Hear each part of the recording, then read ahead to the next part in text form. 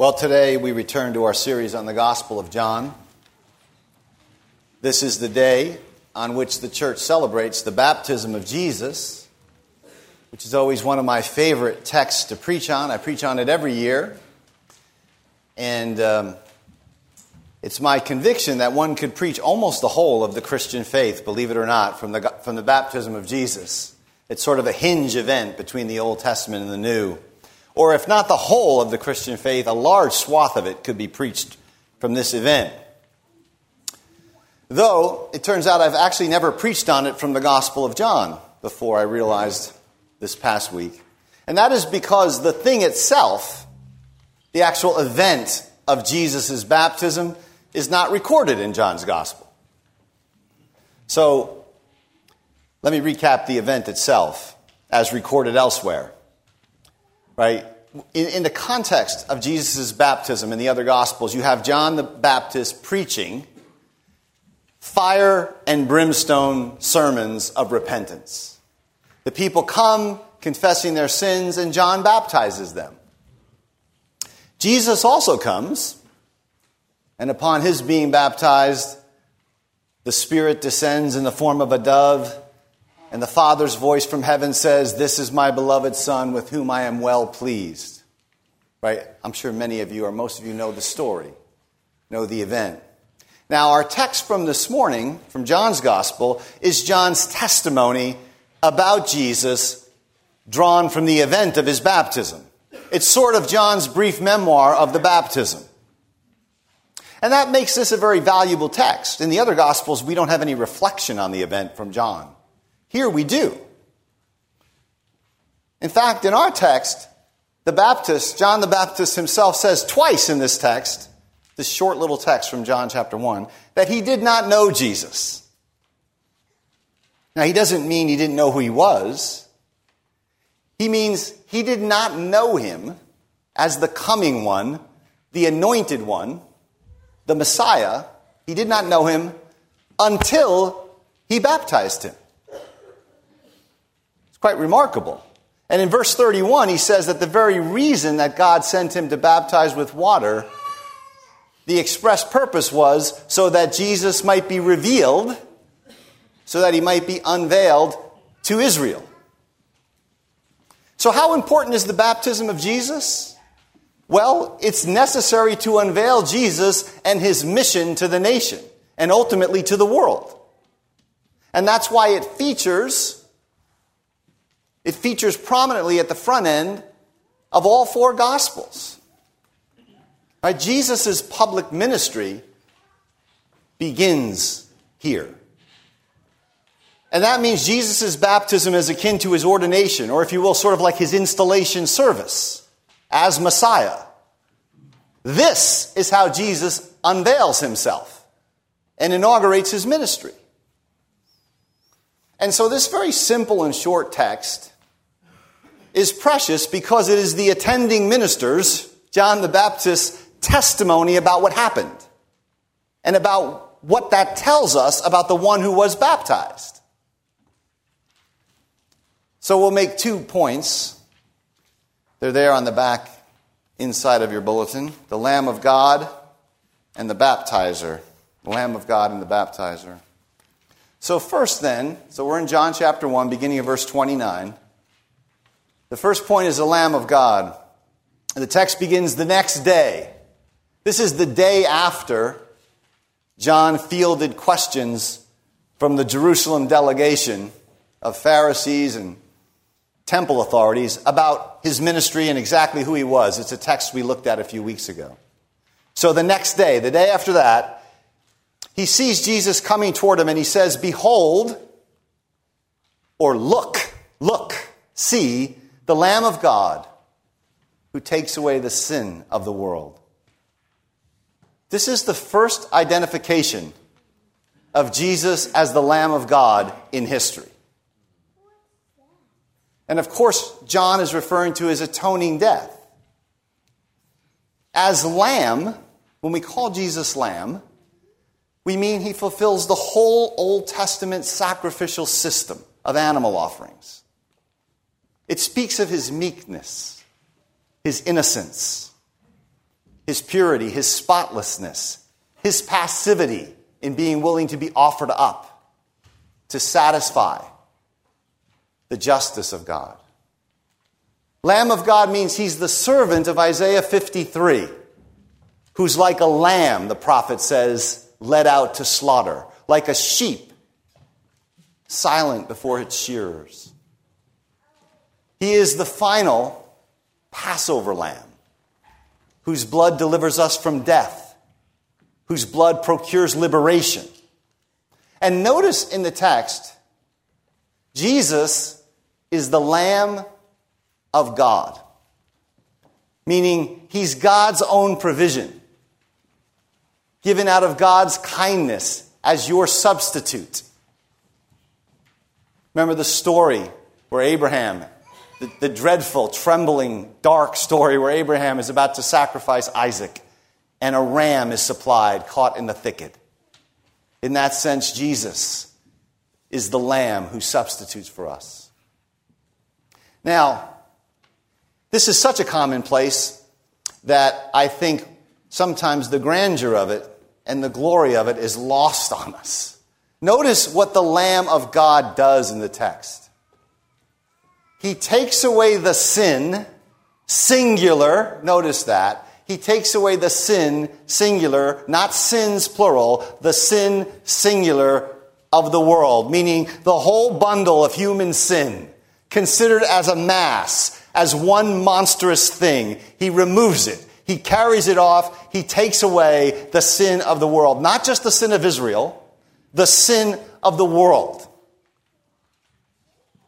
This is a breathtaking vision of the magnitude and the scope, the extent and the power, the efficiency of Jesus' sacrifice. He scours sin out of the world. Yes, it's true. People must repent and believe. The atonement, this action demands a human response. It is for all. It's classical in the church's tradition to say that the atonement is for all without distinction. But it will not be for all without exception, because human beings can and do reject this most magnificent grace. But John's point in designating Jesus as the Lamb of God, who takes away the sin of the world, is to get us to see that this atonement is sufficient for all of your sins and the sins of the whole world. Nothing you have done, nothing anyone has done, cannot be pardoned and cleansed and purified in the ocean of this free mercy.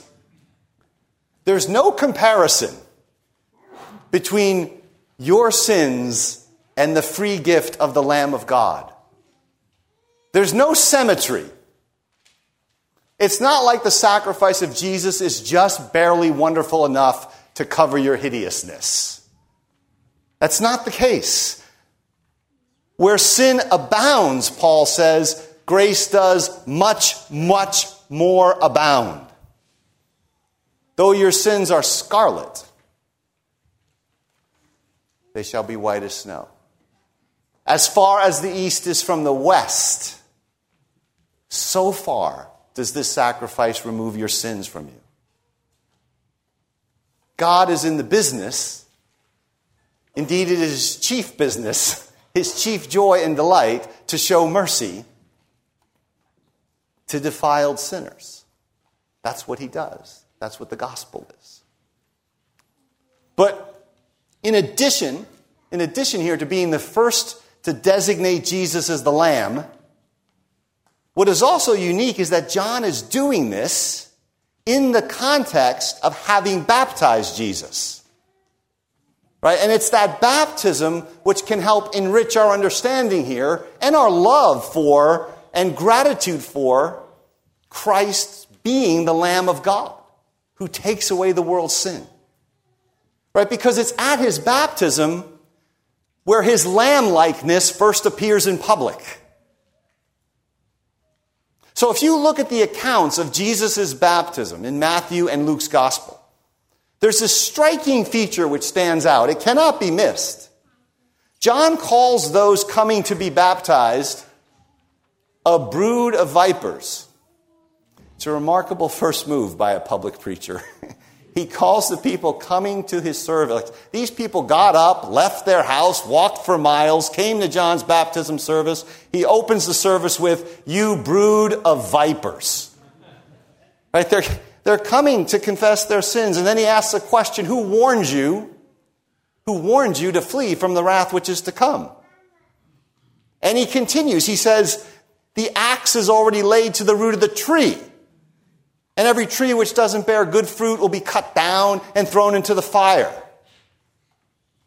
The one who comes after me, John says, namely Jesus, will baptize with the Holy Spirit and with fire.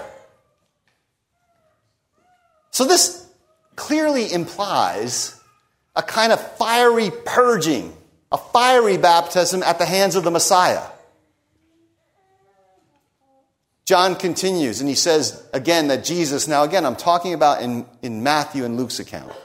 He says Jesus is already ready with his winnowing fan to clear the threshing floor, to gather the wheat into his barn, to burn up the chaff with unquenchable fire.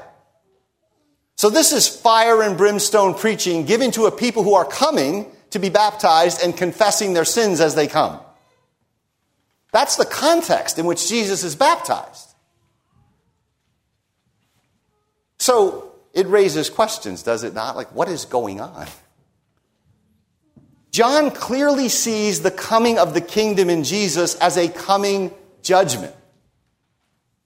Salvation is always through judgment. And so when Jesus ushers in the kingdom of God, when Jesus appears in history and says, repent, the kingdom of God is at hand, he is bringing the final judgment of the last day forward into history. That's what accounts for all this fire and brimstone language from John the Baptist. But something wonderful happens in this story.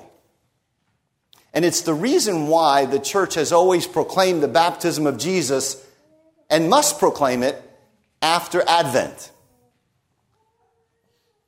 The one who's going to administer the wrath which is to come, right? The one who has the axe in his hand, the one who baptizes with fire, who has the winnowing fan, who's ready to burn up the chaff, that one appears on the scene. And he's ready to usher in his kingdom. And how does he appear? He appears remarkably as one of us over there in the line of people waiting to be baptized by John. Like he's waiting online with the guilty ones, shuffling along with the unwashed masses, ready to submit to John's baptizing ministry. It's so astonishing that John doesn't know what to make of it. You're coming to be baptized by me? I should be baptized by you, he says. This means, beloved, that he identifies fully with Israel and with us under John's scathing account of this coming judgment. Right? That's what Jesus, to be the Lamb of God, means Jesus bears that judgment which John preached. That's why the context of the baptism is so important here. It means that the Lamb is going to bear the judgment of the last day on your behalf in all of its fiery intensity. All of this revealed in his baptism means that his descent, his humiliation, does not stop with Christmas. It doesn't stop with the incarnation. He descends even deeper into our own alienation and need, and that's why the baptism comes after Advent. And he's already doing this then, when we see him in the Gospels at the beginning of his ministry. At the very outset of his public ministry, he is saying, let the judgment due to these sinners be placed on my head. That's why he's in the line. He's standing with us, taking our side, taking up our cause. And this is a wonderful thing. Jesus is not identified with you as a sinner or with our need solely at the cross, but across the whole of his life. There's a wonderful statement from Calvin that I'm very fond of where he says, from the time he took the form of a servant, he began to pay the price of our liberation. From the time he took the form of a servant, he began to pay the price of our liberation. He lives identified with you so that he can die identified with you. You might remember that Jesus called his death a baptism. Right? And that's a baptism that's deeply linked to this baptism. Right? This baptism in water implies that baptism in blood. And that baptism in blood is the fulfillment of this baptism of water.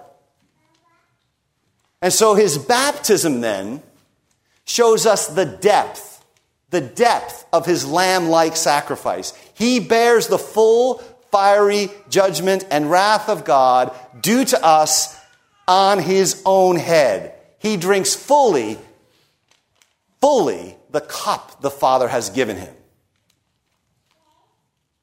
And so the baptism of Jesus, we've already seen two magnificent things. As the Lamb of God, who takes away the sin of the world, the baptism shows us the breadth, the extent, the wideness of God's mercy. But as the one who bears this coming judgment, it shows us the depth of that mercy. Both of these are on display in our text. So that is the Lamb of God. The second point here, and it's connected to it deeply, is the baptizer. So in verse 34, John says, I've seen and I testify that this is God's chosen one, or in some Bibles it says the Son of God. The title here essentially means this is the Messiah. Right? This is the Messiah. The one who sent John to baptize told him, the man you see the Spirit come on and remain is the one who will baptize with the Spirit. So John sees the Spirit descend on Jesus, and he tells us in the text, this is when I knew that this was the anointed one or the Messiah. But again, among the couple of different enigmas in the baptism of Jesus, we might ask this: why does Jesus need to be anointed with the Holy Spirit? I mean, inasmuch as Jesus is God, he does not need to be filled with the Spirit. But his baptism is about Jesus as man, about his human nature. It's about him receiving the Spirit as a human being. Later, John will tell us that God gives Jesus the Spirit without measure, in fullness. So what's going on in the baptism is that in your humanity, not only is Jesus standing with you in your humanity under judgment, he's receiving the Holy Spirit in fullness into our humanity. And the Spirit comes and remains on him, John says. Often it would just come and then leave Old Testament kings or prophets. But here we have one permanently anointed, permanently empowered.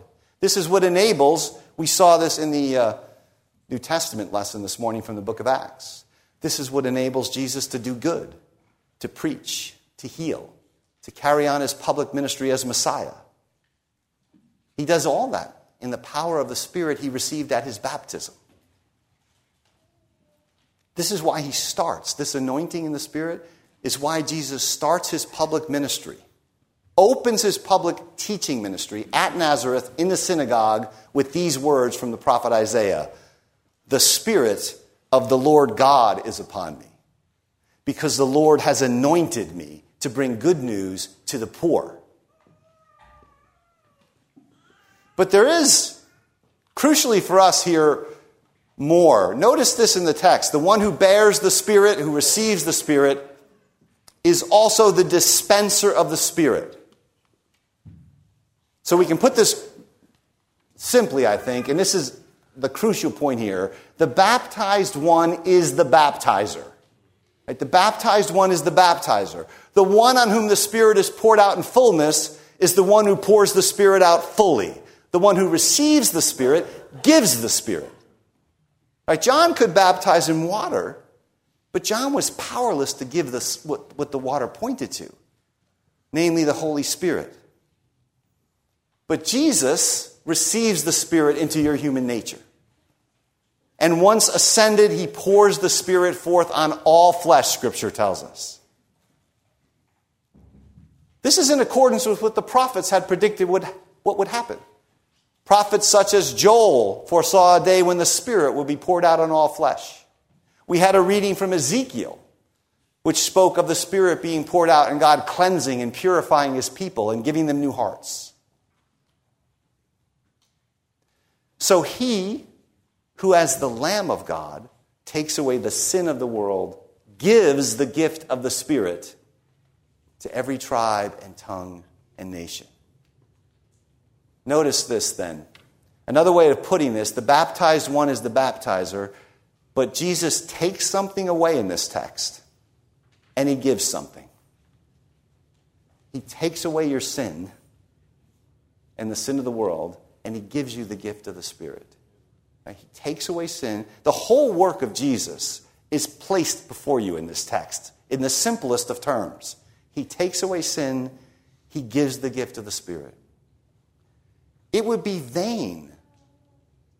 All the purposes of God, all the atoning action of Christ would be in vain if he didn't give the gift of the Spirit.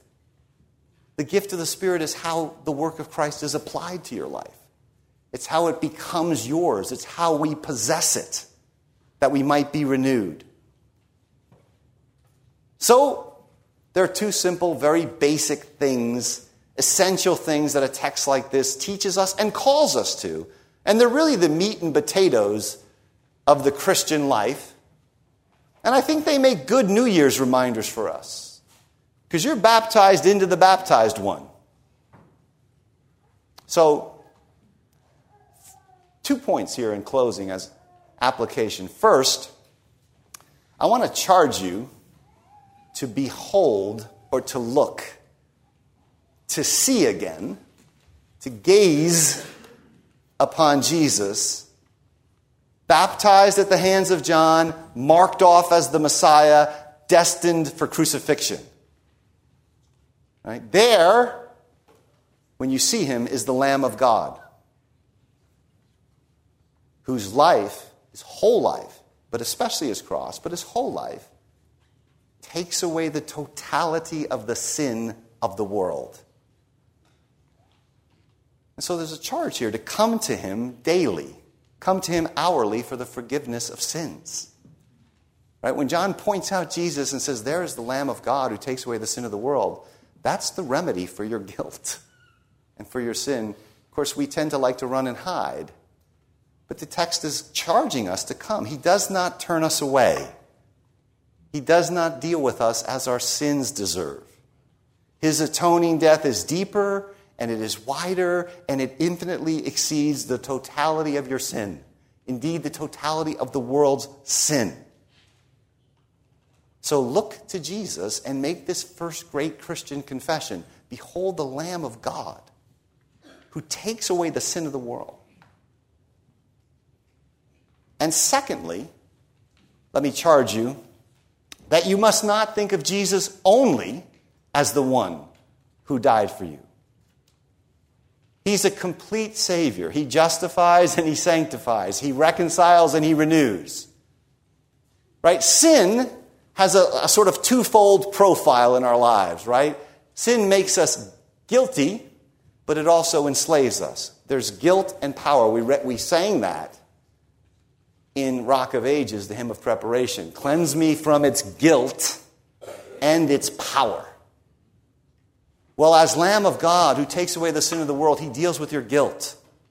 But as the one who baptizes in the Spirit and gives you the Spirit, he deals with a breaking of the power of sin in your heart.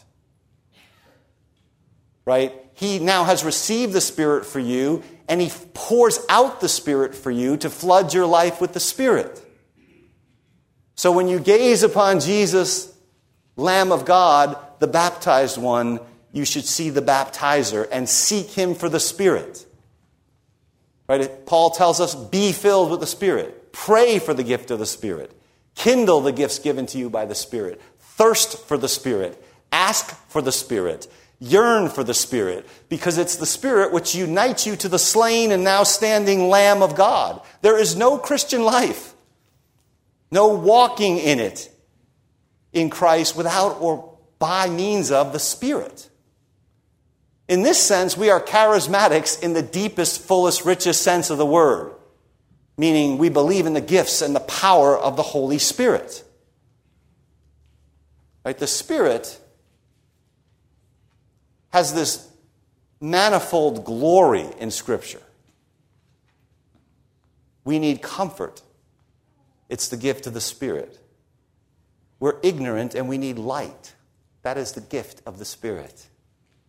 We despair and we're despondent and we need joy. That is the gift of the Spirit. Right? We're weak and we need power. That is the gift of the Spirit. We're impure, we need to be sanctified. That is the gift of the Spirit. Right? We're cold and we need to be inflamed, and the Spirit kindles the fire of love in our hearts. We're ugly and disordered, and the Spirit beautifies and renews and brings glory. So let us, in 2018, cling to Christ crucified and risen. Christ the Lamb who takes away the sin of the world. Christ the risen one who baptizes and renews with the Spirit. This is Jesus, revealed to Israel at the hands of John. This is the baptized one into whom you have been baptized. Praise be to God for the baptism of our Lord. Amen.